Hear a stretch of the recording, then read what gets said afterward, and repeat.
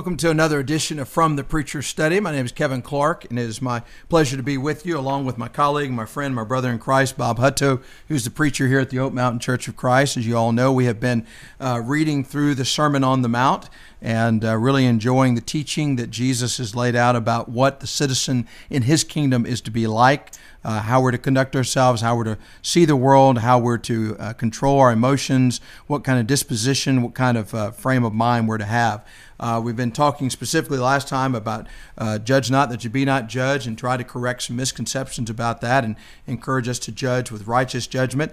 Make sure we're not being hypocrites, having the big plank in our eye and trying to remove a speck from our brother's eye. And as the point was made last time, that we can and should remove that plank, but not walk away from the brother with the speck, but to identify the speck and help him get that speck out. So that in of itself refutes the idea that Matthew 7, 1 through 5 is telling us not to ever make judgments about people. We have to take the standard of God's word and measure people's lives by it. That's the only way we can do the work that God has us to do to seek and save that which is lost. But we've really enjoyed these studies. We appreciate so much Mark Townsend and Jason Reed, our deacons, who make it possible for us to put on this podcast. And we're thankful for you because you're tuning in and you're listening and you're sharing it with others, and appreciate your comments. I know every time Bob and I have talked about the podcast, we talk about how complimentary folks are, and it's amazing that you're really benefiting from the study and you're letting us know about it. We appreciate it.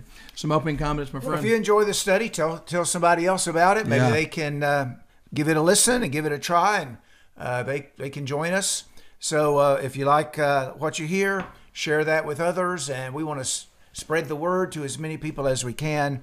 And this is a great format in which to do this. Do that through the new technology that we have. You can reach people literally all over the world, and that just gives us a great opportunity to teach the Scripture. So if you enjoy studying along with us, tell others about it, and we can add to our number. Amen.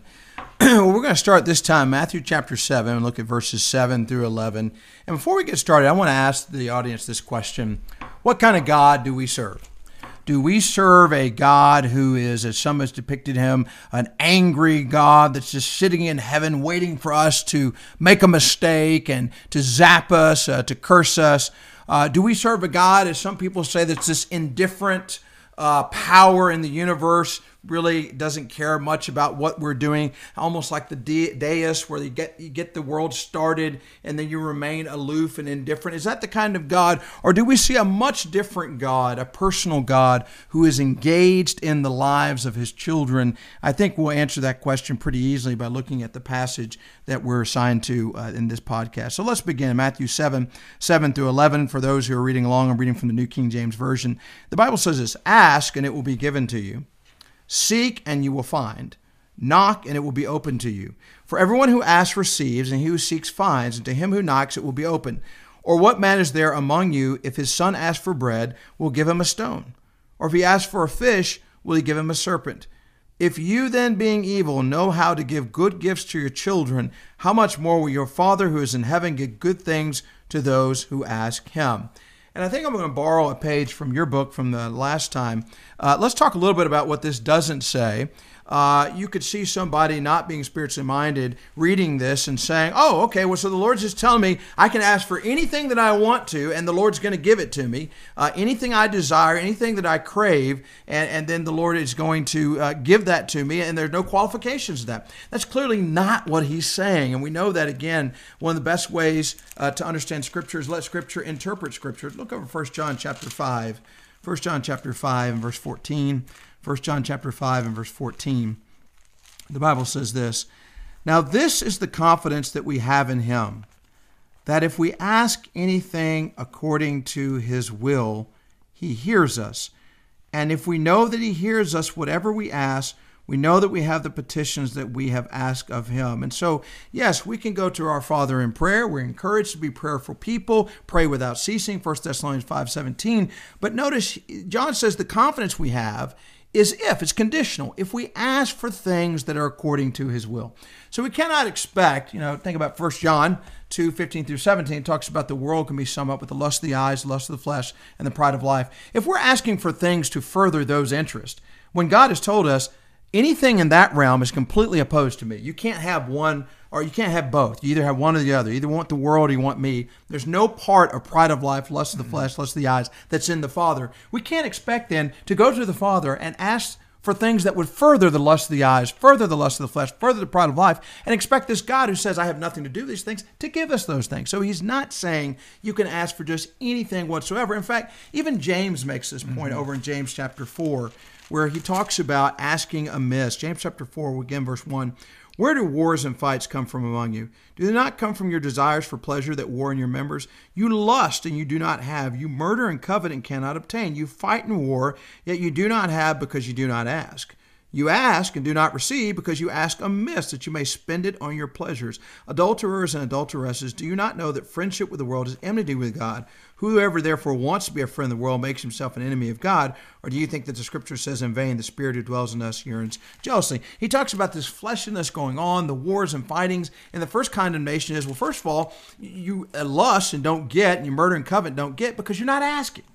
But then he says, then the problem is you ask with this worldly frame of mind, and he says, that's asking amiss to spend on your pleasures. He said, there's no way that God is going to give you that, because there is, again, the same concept, 1 John 2:15-17, there's a great divide between the world and God. God is not going to promote the lust of the eyes, lust of the flesh, and pride of life. So again, we use these passages to say that Matthew 7 is not saying you just ask for whatever you can think of, like God is this cosmic genie. We just rub the lamp and whatever we want we get. No, that's not what we're saying at all.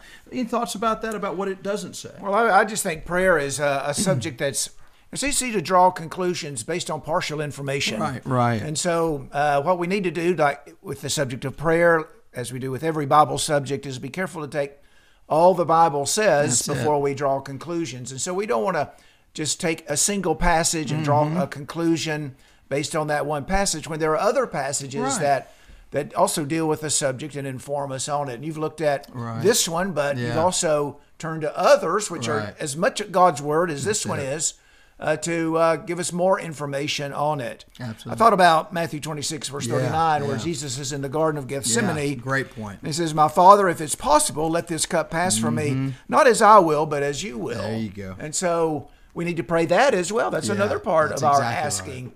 Not as I will, but as you will. So we may say to in our prayer to the Father, as I evaluate the circumstances in my life, this is what I think would be best, and so that's what I'm asking for. But you know better than I do what I need, and so I'm willing to yield to your will rather than insist on my own. That's, I want to add to that, and we're really just talking about what prayer should be and should not be, and then we're going to dive into specifically what is said in Matthew 7. But Philippians 4, 6-7, be anxious for nothing, but in everything by prayer and supplication with thanksgiving, let your requests be made known to God, and the peace of God, which surpasses all understanding, will guard your hearts and minds through Christ Jesus. And so, first of all, he does say we do need to not be worried, to take everything on ourselves, and we're going to be the solution to all of our problems. He said, no, go to God.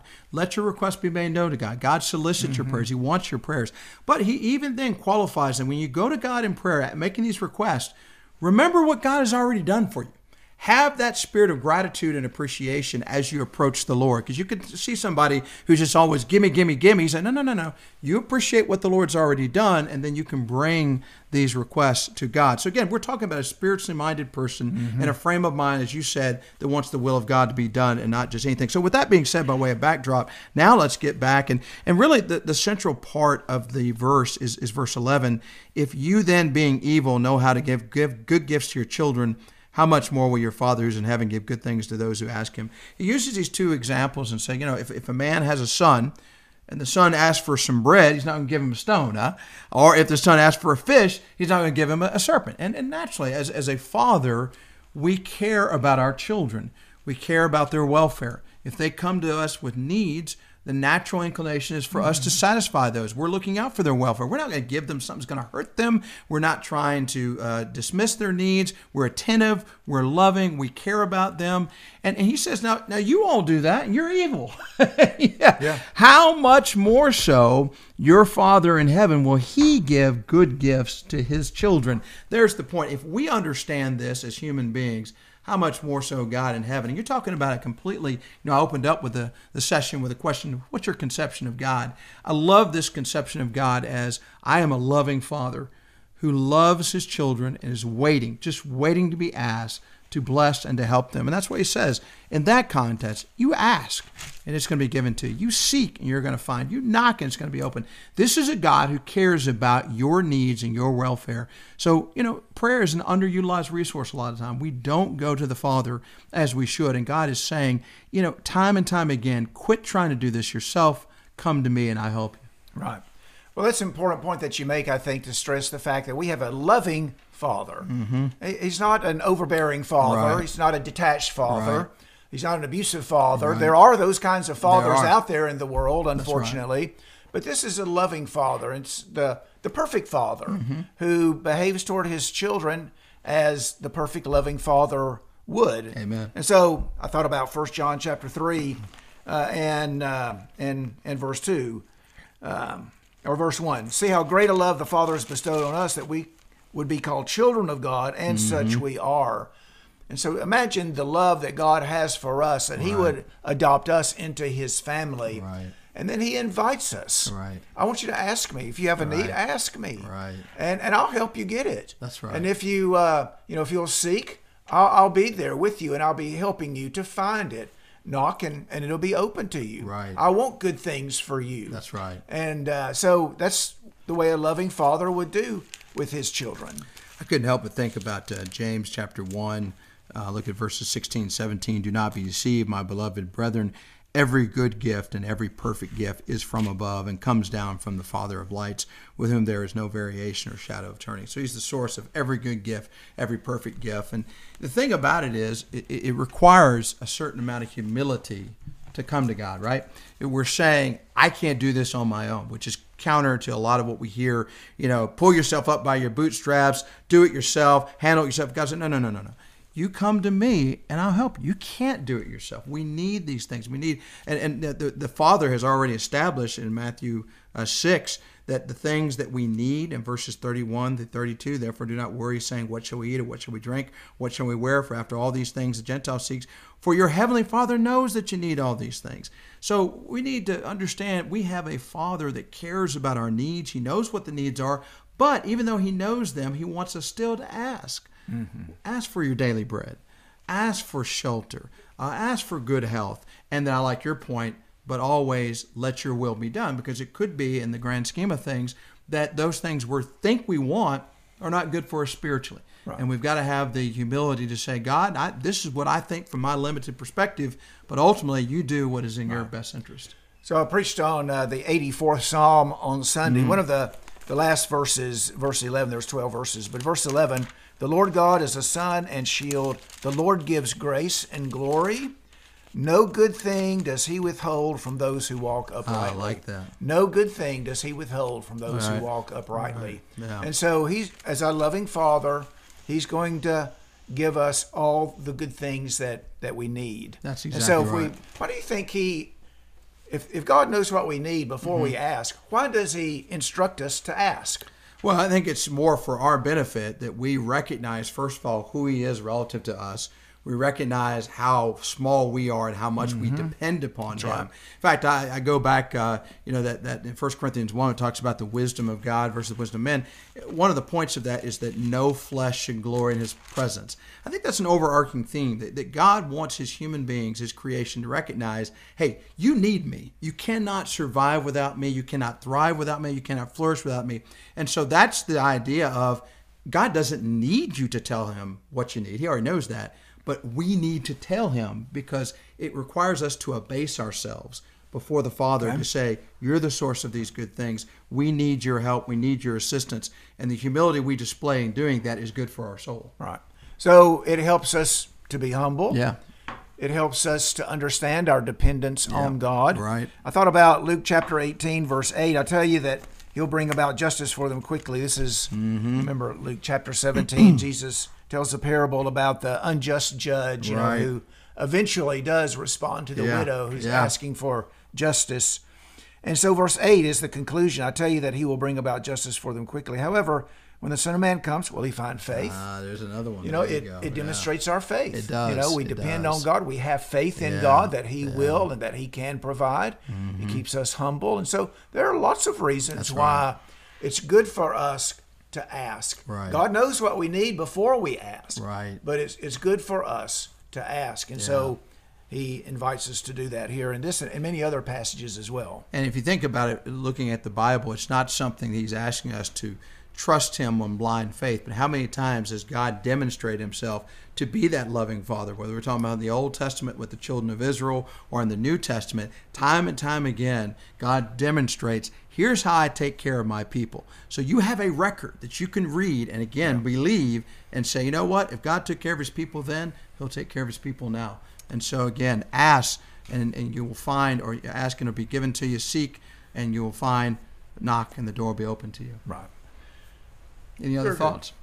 Well, just we want to put that into practice. We want to put it into practice regularly and put it into practice sincerely and fervently, and take advantage of the great blessing that God has given to us. Here, the all-powerful God of the universe invites us with our shortcomings and weaknesses and frailties to come to him in prayer and make our requests known to him. You know, I thought about it in my own life. I can do a better job of this because, again, sometimes there's a tendency for me just to figure out for myself, okay, how am I going to rescue myself from this jam? And, of course, obviously, there are some things that one has to do that the Lord expects you to do to help your welfare.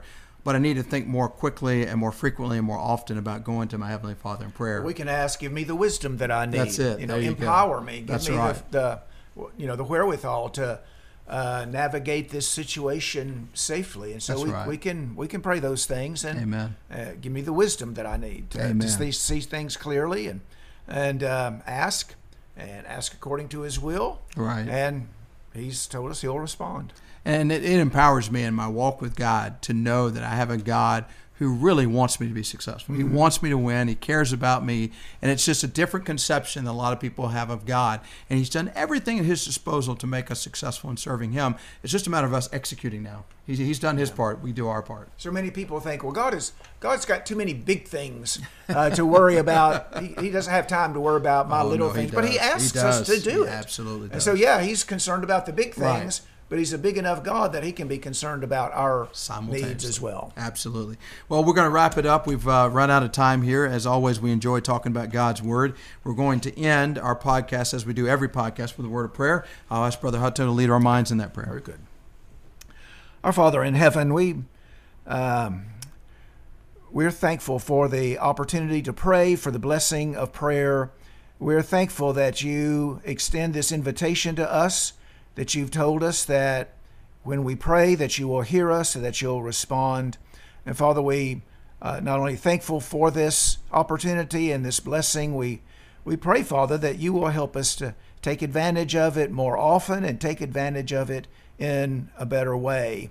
Father, we're thankful that though you are a great God and awesome and so much higher and beyond us, that you invite us to come before you with our requests, with our needs, with our thanksgivings, with our petitions and concerns, and that you'll hear those and that you'll respond.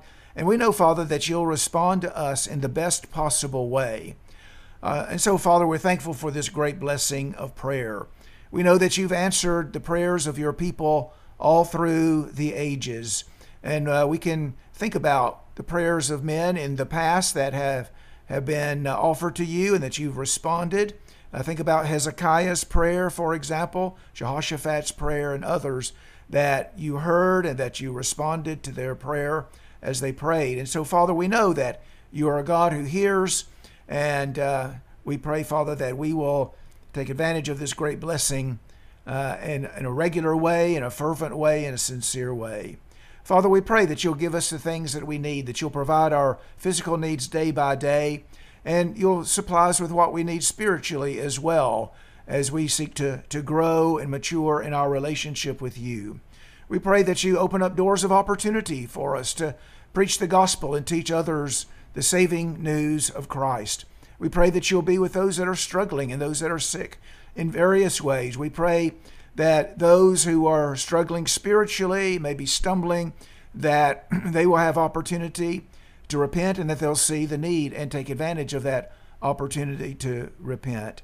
And so there are so many things, Father, that we can ask you for, and we're thankful that you'll hear us and that you'll respond. We pray, Father, that we will make this a regular part of our lives and follow in the footsteps of Jesus in that way.